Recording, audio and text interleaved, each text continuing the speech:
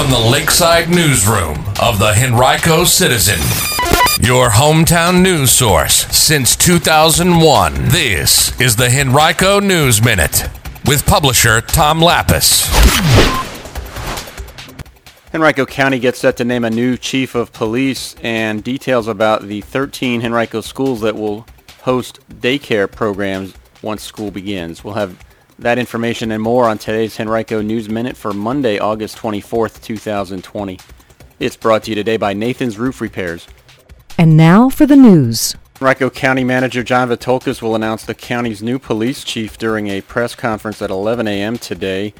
The new chief will replace Humberto Cardinal, who is retiring September 1st after nearly 32 years with the division.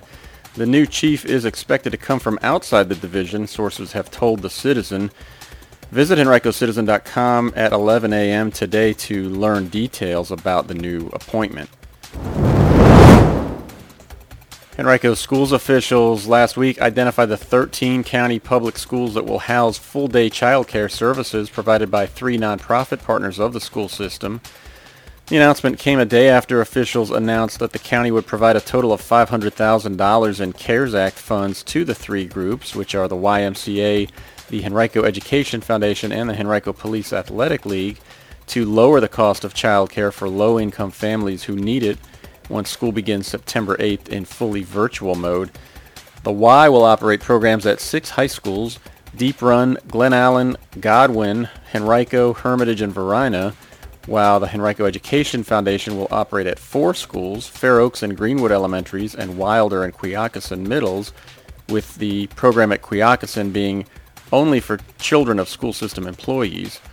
The Police Athletic League will operate its programs at Dumbarton and Laburnum Elementaries as well as Rolfe Middle School. Programs at all 13 schools are designed to help essential workers and working families who need child care once school begins. Each organization has revamped its traditional after-school program to meet the new need. YMCA officials have said that their programs likely will average between 100 and 150 students per location, that they might add additional schools if needed.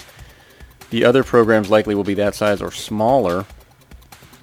School system officials have said that the differences between hosting several dozen children in schools and several hundred, were school to be in session in person, are significant. Students in the child care programs will be in the same small groups each day in dedicated areas of the school, including a dedicated classroom. Those areas will undergo frequent intensive cleaning, according to school system officials. Transportation also will be provided by families, which avoids the risks associated with transporting a large number of students through the school system's fleet of buses. You can visit HenricoCitizen.com and click on Education for details about each of the 3 programs and how to apply.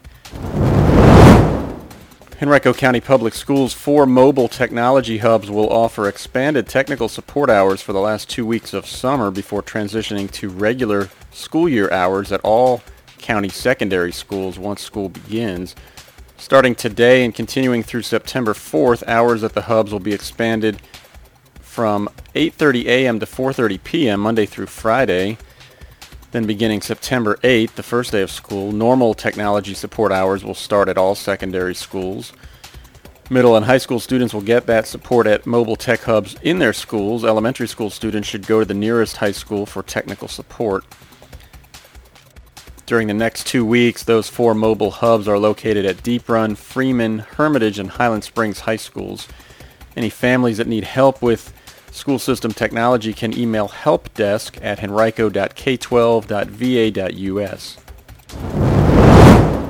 Henrico County man is under arrest, charged with attempted capital murder of a Henrico police officer following an incident August 20th near Harvey Road in eastern Henrico. Juan Shondell Lewis, age 38, also is charged with the use of a firearm in the commission of a felony. A Henrico officer was near Harvey and Reynolds Roads at about 11:30 p.m. that day when gunshots rang out. The officer located 2 subjects, one of whom appeared to be armed, and ordered them both to drop any weapons. The suspect, later identified as Lewis, fired multiple shots at the officer before fleeing, according to police. Additional officers responded and located Lewis and detained him on Reynolds Road. No one was injured. Anyone with information about the incident is asked to call Henrico Police at 501-5000. or submit anonymous information through Crime Stoppers at 780-1000 or by using the P3 Tips app. If you missed any of last week's Virginia General Assembly special section updates, visit henricocitizen.com and click on General Assembly. We've got a recap for you. And be sure to follow us this week as we'll provide you more coverage from the second week of the special session. Well, a second Highland Springs High School football star has committed to the University of Oklahoma. Defensive lineman Kelvin Gilliam, a top 10 player in the nation at his position, made the announcement Saturday night. He selected Oklahoma over Penn State and a number of other schools, and he will join teammate Damond Harmon there.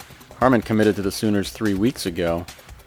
Gilliam is 6'4", 280, and was ranked just outside the top 100 high school players in the nation by several recruiting services. Over the weekend, the Virginia Department of Health reported 60 new cases of COVID-19 confirmed in Henrico County, along with 1 new hospitalization and 1 new death. The county's 7-day moving positivity percentage is down to 6.1% as of August 19th, the most recent date for which that data is available. That's slightly lower than the statewide rate of 6.5%.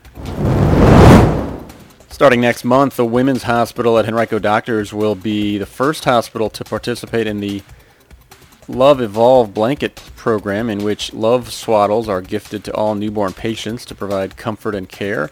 Special Love blankets also will be given to support families grieving the loss of a newborn baby.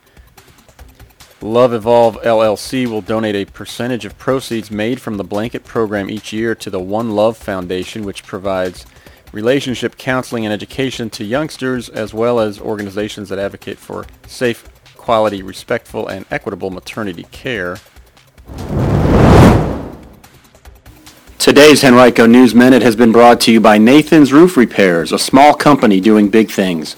Check them out online at nathansroofrepairs.com or call 273-9200 for a free estimate.